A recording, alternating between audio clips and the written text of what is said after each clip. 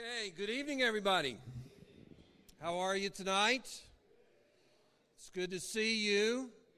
So I wore my Dodgers jersey tonight.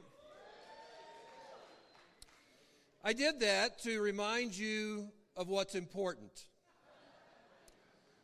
Now, the Dodgers are not as important as God, Jesus, the church, your wife, husband, or children. But right after that. And I know that we're all Dodger fans here, right? Right, Marlon? Marlon's a Dodgers fan. Yeah, this could be our year, Marlon. So I want to introduce somebody to you that I don't think has been introduced yet. She recently moved here, sister from the Palm Springs area. She moved here for a very good reason, because she's marrying one of our brothers here, Maurice Baseman. They're getting married at the end of the month. We're very excited to have her, Glendy Del Castillo, right here. Stand up, Glendy. And that is Maurice. Do you want to wave to everybody, Maurice? Yeah. So they're getting married just a little over 2 weeks. So, yeah, they need some prayers. So that's good. So to introduce our lesson tonight, it is on discipling relationships, and actually I'm going to be sharing some of my time with Les Callahan. He's going to be coming up here in a few minutes and sharing personally as well. But I want to start with a sort of a question, discussion. Have you ever wondered where you came from? Yeah, well, there's at least one person has. Now, what I mean by that is, what is your ancestry? Where do your peeps come from?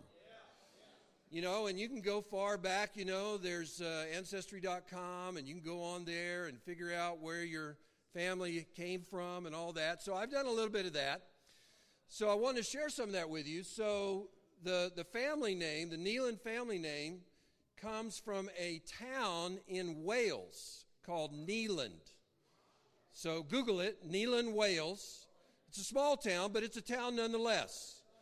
And so we assume that somewhere, we are Welsh in our tradition there, so we assume somewhere along the line that somebody adopted the name of that town and we became Neelands. It goes on from there. Some of you also might know that my name is Robert Reese Neeland, and I am actually Robert Reese Neeland the 7th. Did you know that? So there's been 7 generations in a row. This goes back to the middle of the 1800s, where the oldest son has been named Robert Reese. And so it's just a tradition. I dared not, spoil that. So when my oldest son, Robbie, came along, he's Robert Reese Neeland the 8th, and then I have a grandson, Robert Reese Neeland the 9th, or as we like to call him, Niner. We call him Niner. But anyway, it's a long tradition, right? And it's kind of cool. Somebody asked me one time, is your family really important? Is that why you keep naming the children Robert Reese? And I go, no, but we desperately want to be. And so we figure sometime, if we ever get important, then it's going to be a nice thing to have that, the Robert Reese Neeland thing. So my son Robbie, he has worked a lot on Ancestry.com. He's actually really into it. So he shared it with all of us. It does go back, actually, the mid-1800s. The first Robert Reese Neeland lived in Texas, outside of Greenville, Texas. And actually, shortly after that, in the 1800s, there was a town in Texas called Neeland, Texas. Look it up. Now, unfortunately, that town disappeared, and it exists no longer. But I Googled it today just to make sure. It was a town at one time. And interesting enough, right next to it, a few miles away, was another town called Neelandville. Now, this was in the days of segregation. So, as you might imagine, the white people lived in Neeland, and the black people lived in Neelandville. The good news is Neelandville still exists. So, there you go. So the other thing about my ancestry that you may or may not know is we have lots of boys born in our family. And in fact, for several generations, I believe it's up to 14 boys in a row have been born. And so, we named the oldest one Robert Reese, and then we have to be creative and come up with other names for the other children, right? And so it's really kind of strange. We don't know if there's some scientific reason for that, but we're kind of excited about it. By the way, we do like women.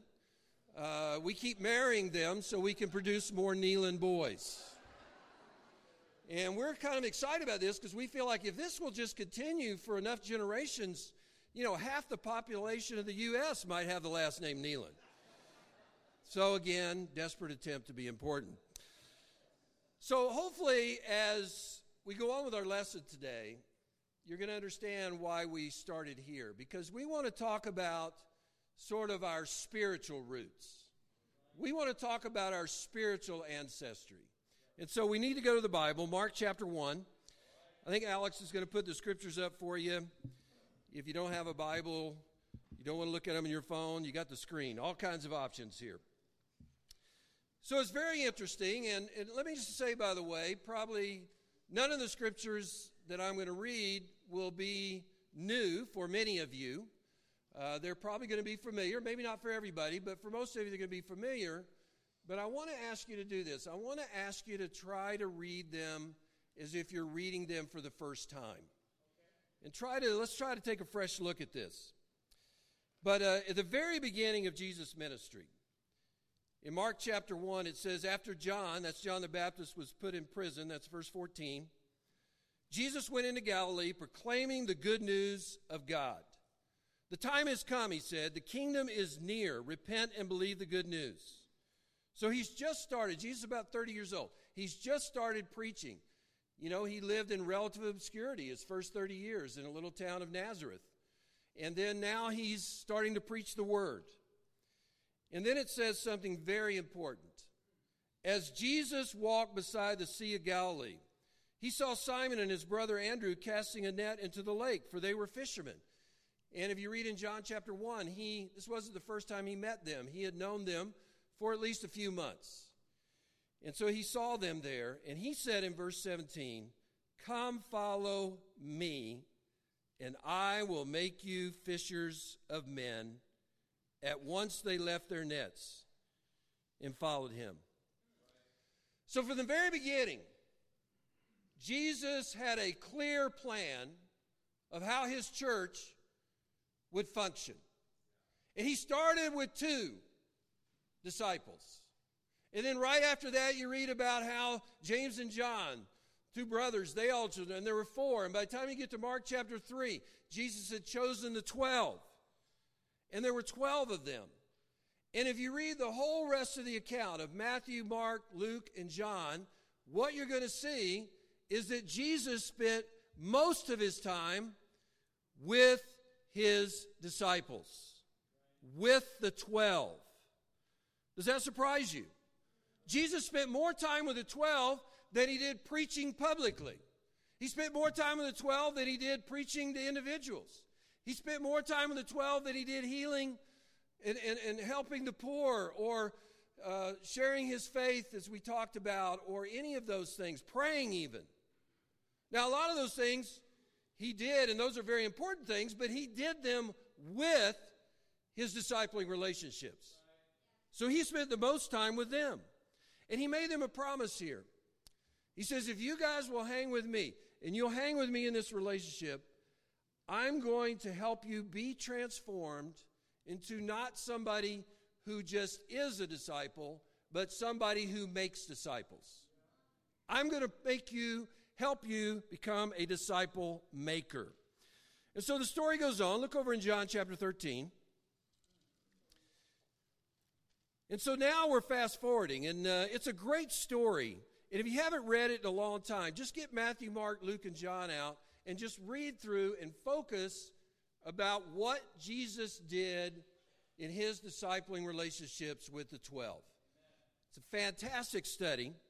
But he gets to chapter 13 of John. Now, while we're here, this is what we call the Last Supper. This is an extended recording of, for several chapters here, conversations that Jesus had with the 12 on the night before he went to the cross.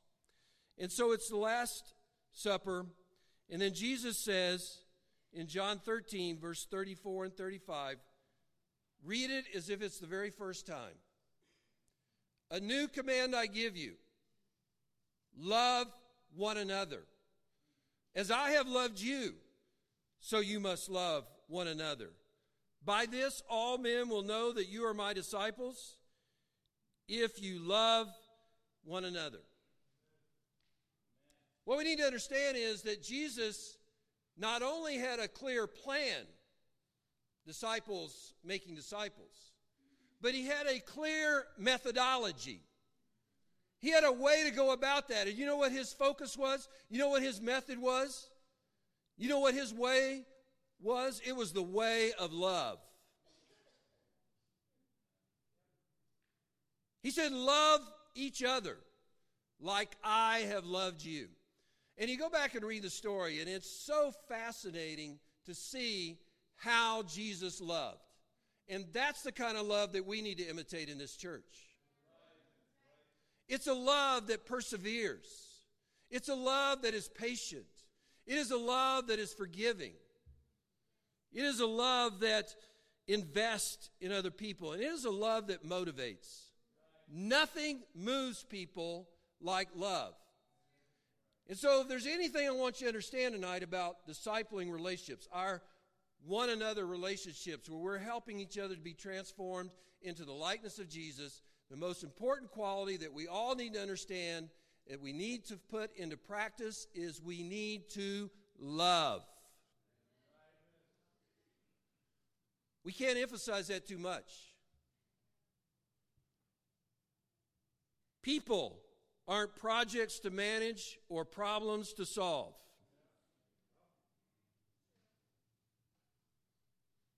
Discipling relationships are not just important.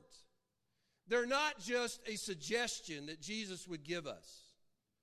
It is the plan of Jesus for his church. He doesn't have another plan. And without discipling relationships, you know what happens to us?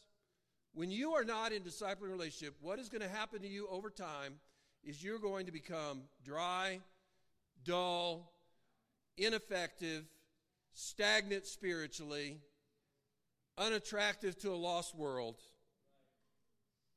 and unmotivated. We need each other. And I wonder if we haven't forgotten that.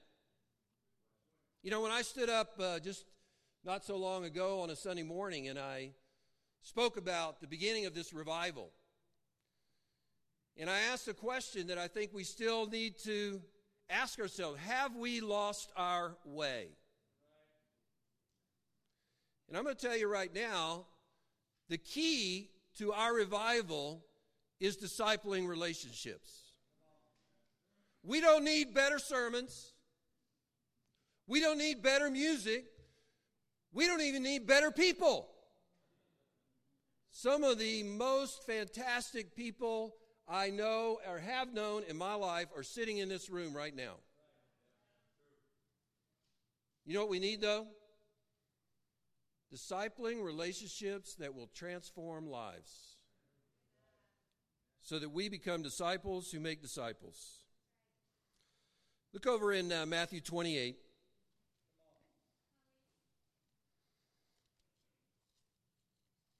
There was a time in our church, some of you remember, where you couldn't go more than 3 sermons without hearing Matthew 28.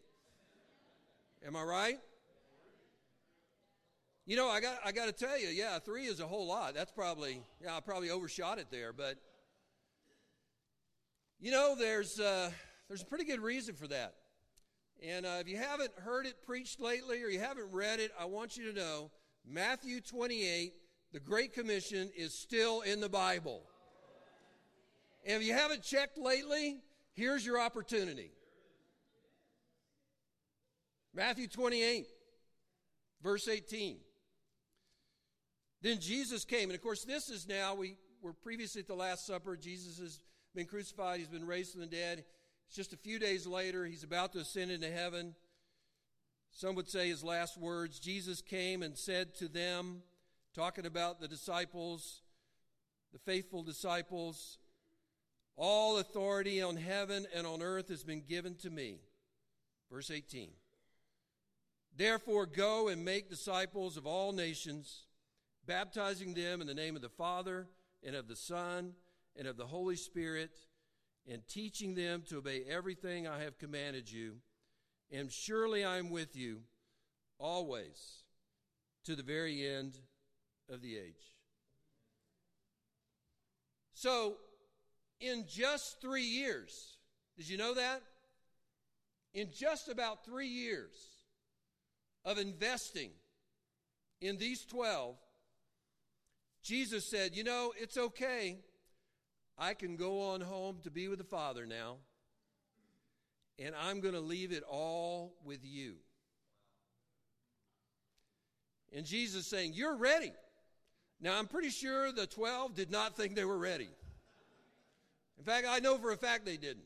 You go back to the Last Supper and the conversation, you know, and Thomas was always the one, right? It's like, Jesus, I mean, if you leave, what are we going to, we don't know what to do. We don't know where to go. We don't know anything. Sometimes you feel like that, don't you? And when it comes to discipling relationships, you might feel tonight like you don't know what you're doing and you don't know how to help somebody, but I guarantee you, if you become a disciple of Jesus, you know a lot more than you think you do.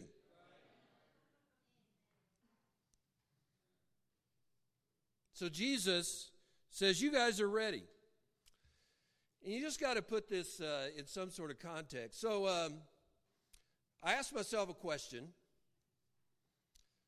So what was the most radical thing that Jesus ever did?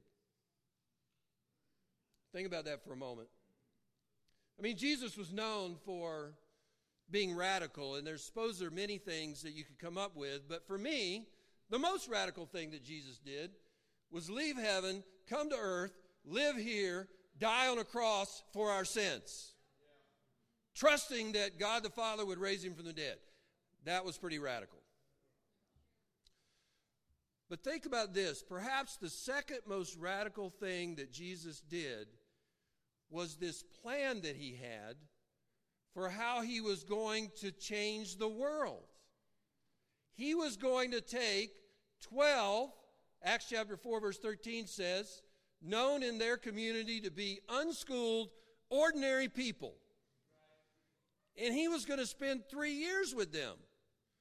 Now, there's a lot of us in here that have been around for a while, and we know 3 years is nothing. 3 years goes by like that.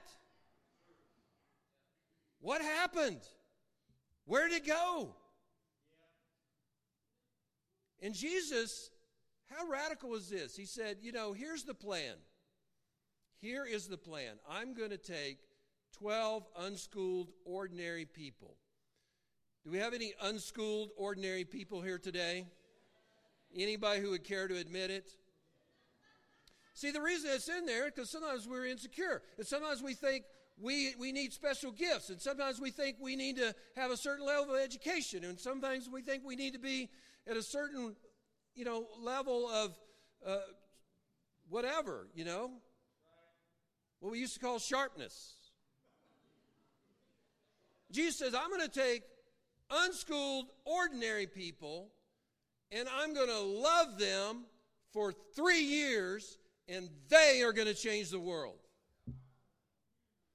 Now, if you know the story and you read the story, I'm sure there were several times along the way during this 3 years where Jesus was going, I don't know if this was such a good idea. You know what I'm saying? I mean, he's like, well, I don't know if I should have picked him. And, I think, Peter, I hate to say it, I think we're going to need to go in another direction.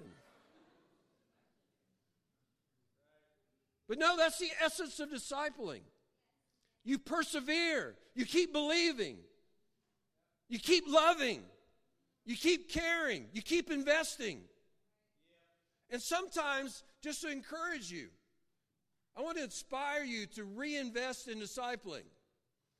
Because sometimes when you're doing that for a while, it seems like nothing particularly good is happening. You ever had that experience? If there's anything this story tells us, is that we just need to keep on keeping on.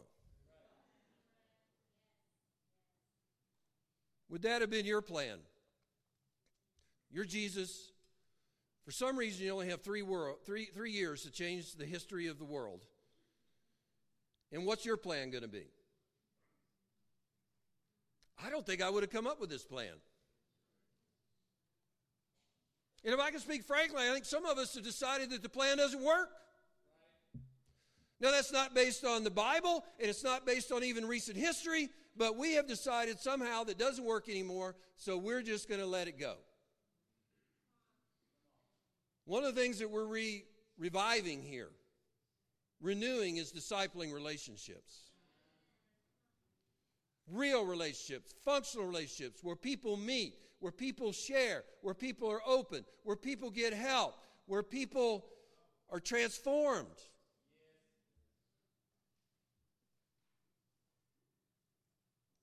Way too many people, maybe even this room, don't even have discipleship partners anymore. Or you have discipleship partners, but you don't really meet very often, if at all. Or you have discipleship partners and, it's never really much of a spiritual focus there. It's just hanging out. And that's important. Hanging out's important. Les, you about ready? Whenever I am. Okay. Good answer, Les. I'm going to have Les come up and share a little bit because Les is a wonderful brother, and he and I have been discipleship partners for 15 years now. I'm sure he's been tempted to give up on me many times. However, we have consistently met every Friday for 15 years, unless one of us is out of town or something's going on. And it's a relationship that I treasure, I love. He's helped me immensely in my life, and we have the kind of relationship where we can share and we can be real and we can talk about what's going on, and we really try to help each other be more like Jesus. So give Les your attention as he shares for a few minutes. Les Callahan.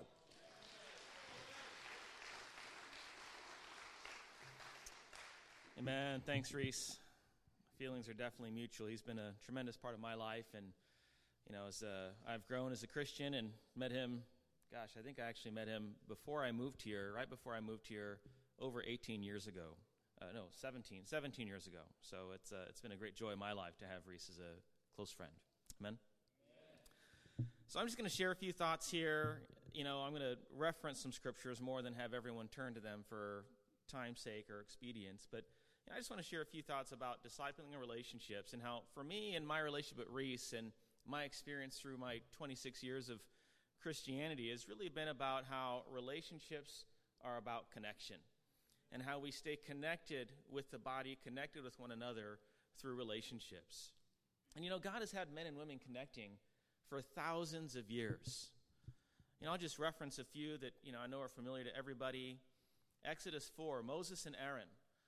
God had just, Moses didn't want to speak, so he said, Aaron's your brother. He's going to speak on your behalf. And so God would talk to Moses, and then Aaron would talk to the people. And these guys were just intertwined. They were close. They were connected. Naomi and Ruth. In Ruth 1, Ruth's relationship with Naomi was, where you die, I will die, and there I will be buried. There was a deep connection that these two shared. David and Jonathan, one of my favorites. 2 Samuel 1:26, when David received the news that Jonathan had died, he said, I grieve for you, Jonathan, my brother. You were very dear to me. Your love for me was wonderful, more wonderful than that of women. It just goes to show that there's a connection that we can have that transcends sexuality, that transcends family, that transcends anything else out there. There was a depth of their connection. There was a love that they had one for another. Elijah and Elisha, 2 Kings 2, again, Elisha says of Elisha, as surely as the Lord lives and as you live, I will not leave you. And of course, we have Jesus and John, and John puts a little plug in for himself. In John 21, Peter turned and saw the disciple whom Jesus loved, right? John had a great connection, a great love in his relationship with Jesus. Amen? And as Reese mentioned, he and I have had a relationship, a discipling partnership, really for about 15 years. We started meeting in 2003, and there was just a bond that we created and a commitment we had made to one another that's really evolved over time and allowed us to become closer and closer, really becoming best friends. And I just want to share, there's really 4 steps in this connection. There's 4 steps as this connection evolves in our relationships. And I think the first thing in connecting is really connecting in person. Reese alluded to that earlier. We can get on the phone with somebody, we can email somebody, we can text somebody, but there's really nothing quite the same as just meeting face to face, right? You get to see their joy, you get to see their pain, you get to feel their sadness, you get to, experience their hope, their encouragement. There's nothing quite like being face to face in your discipling time. As I mentioned, being together, it's been a chance for me to really share so many of the great things in my life, whether it's when my children were born, being able to share, Robbie and Sarah when they were born, and sharing that with Reese and having that elation, that excitement to share that with him and have that closeness. And also just the fear and challenge and trepidation of starting my own business. Many of you know I quit my job and started a business 14 years ago, when my daughter was 10 months old. And, of course, right after I started, my wife gives me a little test for Father's Day, or a little gift for Father's Day, and I open it up. It's a positive test. Number 2's on the way. So needless to say, there was fear. There was nervousness, about how am I going to cope with life? Couldn't you have told me this before I quit my job?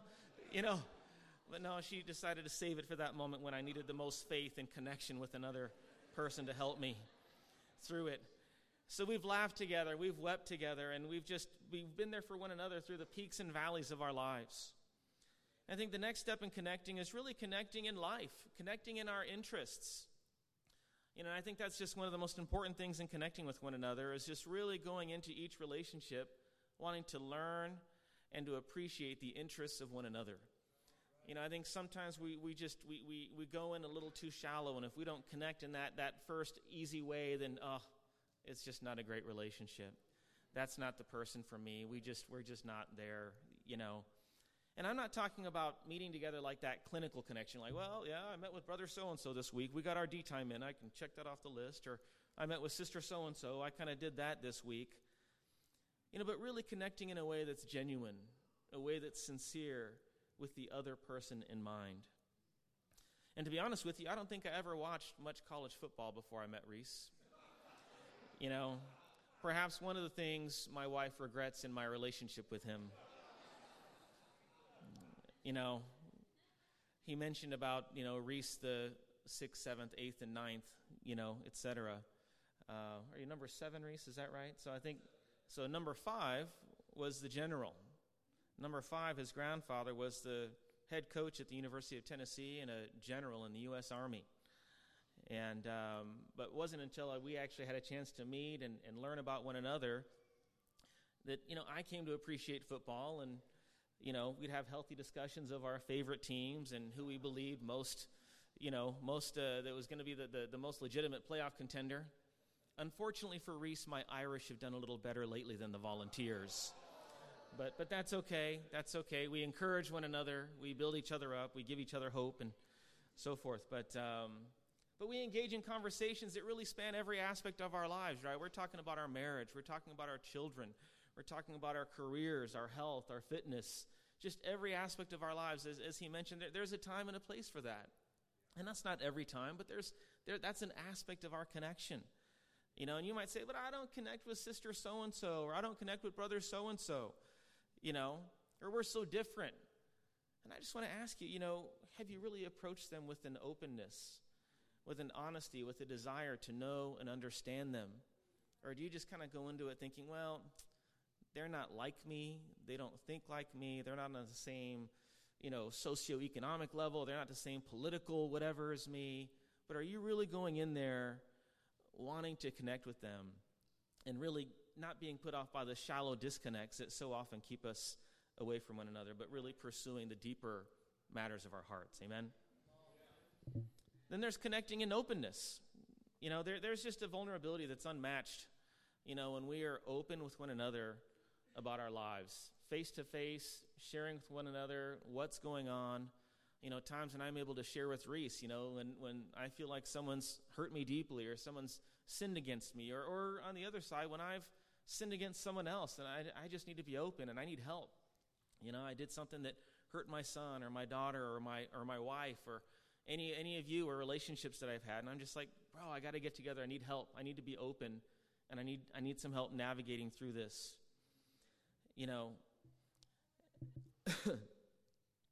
And the great thing is that through our openness, we've really been able to find common ground, and honestly, we've probably found more ways that we're alike than ways that we're different. And I don't think we would have, either one of us would have seen that, or anyone would have seen that who knew both of us before we actually met one another. He's tall, I'm not as tall.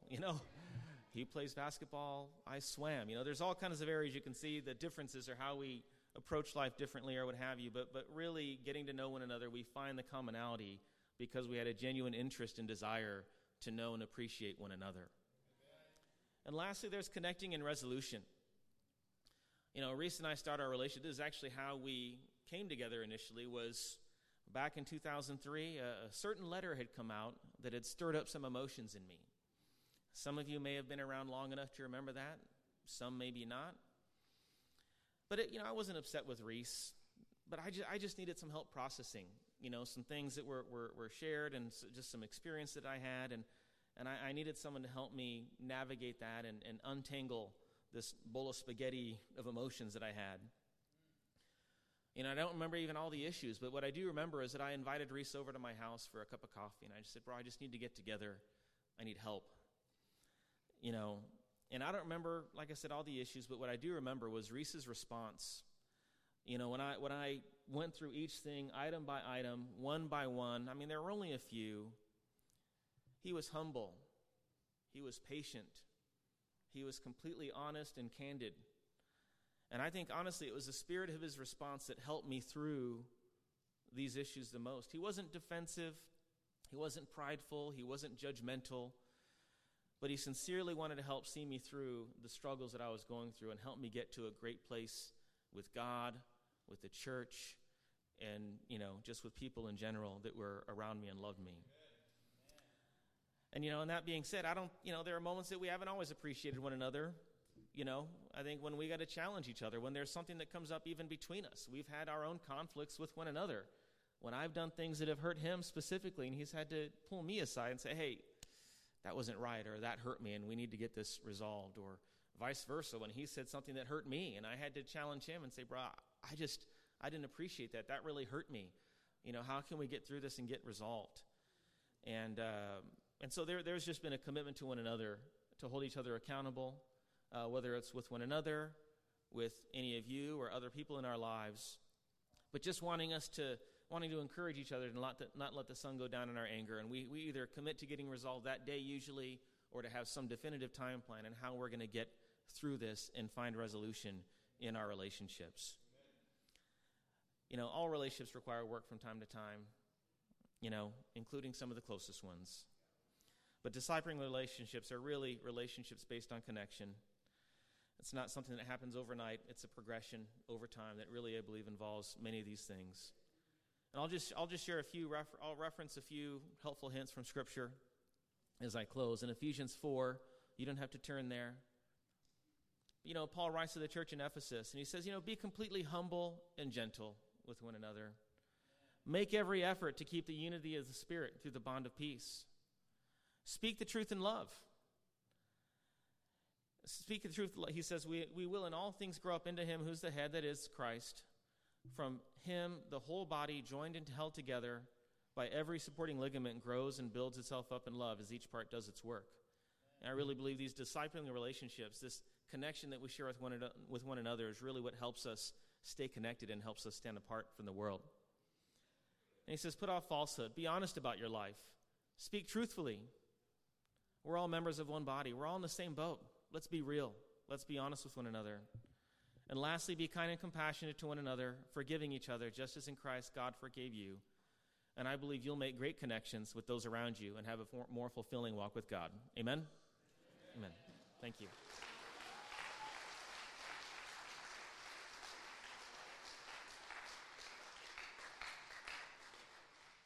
Thank you, Les. Just a few more minutes here. Go ahead and put that slide up if you would, Alex. So I don't have the monitor in front of me. There should be a slide behind me that has 2 book titles and a website. Is it there? Okay, so we're going to leave it up there for a few minutes. Maybe we can even leave it up a few minutes after church if people need it. But take a picture on your phone, write it down. I'm hoping that these could be tools that could help you, because there's no way here in just a few minutes, right, that we could say all the things we'd want to say about discipling relationships. I want to end with a story. And it's maybe a story that you have never heard before. It answers the question, where did discipleship partners come from? Now, we know the concept came from the Bible, but where in our fellowship did that actually originate, and when did it originate? And you may think you know, but you may not really know, because I'm going to tell you the story. In 1963, the first book on this screen, a man named Robert Coleman wrote a book. That's a long time ago, 1963, called The Master Plan of Evangelism. And in Christianity at that time, there was little or no concept of discipling relationships, of the plan of Jesus, or anybody imitating it. And then he came out with this book. And it is a fantastic book, even though it was written 55 years ago. And by the way, he is not a part of our church. He just got the Bible out and recognized something that we missed for so many years. And maybe you can relate to that, because a lot of us went to church, and a lot of us knew the Bible. And we came to this church, and it's the first time we'd ever heard or even considered that, oh yeah, it was right there all along, Jesus discipling in his relationships. So in 1963, Robert Coleman wrote this book. Billy Graham said it was one of the most influential Christian books of the 20th century. As of 2014, over 3.5 million copies had been sold. If you want to start all over with discipling and just start and get a refreshing look at it, just get this book and read it. Okay? A few years later, a man named Chuck Lucas as a young minister, went to the 14th Street Church of Christ in Gainesville, Florida. Later on, it became the Crossroads Church of Christ. It was a small church of about 100, and the traditional or mainline churches we know, they believe exactly what we do about baptism being important for the forgiveness of sins. They believe a few other things that we can laugh about today. They did not believe in instrumental music. And more importantly, they did not believe in dancing in or out of the church building. So anyway, there were other things. So Chuck Lucas had graduated from Harding University, and he was a young minister, and he read Robert Coleman's book. And so he's showing up. He's new in town. They hired him to preach at this little church in this small town, Gainesville, Florida. And he decided, I am going to try to put this into practice in my new ministry. So he chose 3 young college students. You may or may not know their names: Sam Lang, Bruce Williams, and J.P. Tynes. And so all those brothers are still today serving the Lord in the ministry all these years later. He chose them, and they didn't know what was coming. And Chuck said, in those days, they called them prayer partners. Later on, it became known as discipleship partners. And the idea was he would meet with them individually each once a week, and he would meet with them collectively once a week. And they would try to do what Jesus did and get in each other's lives and really talk about growing and how to change. And what happened is quite spectacular from that small beginning. Over the next 20 years, the Crossroads Church grew to be over 1,000. But even more importantly, during those 20 years, they trained and sent out over 100 people into the full-time ministry. Churches were planted They went into existing churches. Thousands of people who graduated from the University of Florida went out. When I go around the world now, especially the United States, of course, I hardly go anywhere and speak that I don't meet somebody who was from the Crossroads Church when I was there in Gainesville, Florida. I don't know if you know it, but we are everywhere. And then what happened was that a few years later, a man named Kip McKean was invited and baptized and trained and went out in the ministry. And then a few years after that, little old me, I came around. And there's a lot of other people that have done that and are still serving the Lord. And I tell you that story to show you that from humble beginnings, great things can happen. And, you know, a lot of you know that when I preach these days, I have one main point. And I always write it at the top of my page. And look, can you guys read this? It's in a little bio. I'll read it for you then. You can't see that, Rob? Okay. So here's the point for tonight. We need to become a discipling church again. I'm not trying to be mean, but we have lost our way. Those of you who've been around a while, you know that it's true. Now, if you're new, you may not understand that. And all this may sound strange to you. But here's the good news. We've lost our way. But here's the good news. It can change tonight. The good news is God is full of grace. You're still here. It's not too late. And you can decide tonight to reinvest in discipling relationships. And the challenge I give you is that every single one of us here, there needs to be somebody that you're trying to make a disciple. And then there needs to be somebody in your life who's helping you to be a disciple. Now, those two people might be the same person. And that's great when you have mutually mature relationships and you can help each other. Sometimes help goes one way or more than the other. But everybody needs to be involved. It needs to be focused. It needs to be dedicated. It needs to be known. You ought to be able to write on a piece of paper right now who you are discipling and who you have a discipling relationship with and who is discipling you. And if you can't do that, you need to change that tonight. Get help from your small group. Get help from your ministry leader. I hope that we are ready to become a discipling church again. Because it is our roots. It is our ancestry. It's where we came from. We came originally from the ministry of Jesus. And more recently from the ministry that started at the Crossroads Church of Christ in Gainesville, Florida, over 50 years ago. It's in our DNA. The opportunity is there. It's just there. It's time for us to take the opportunity that God has given us. Let's pray together.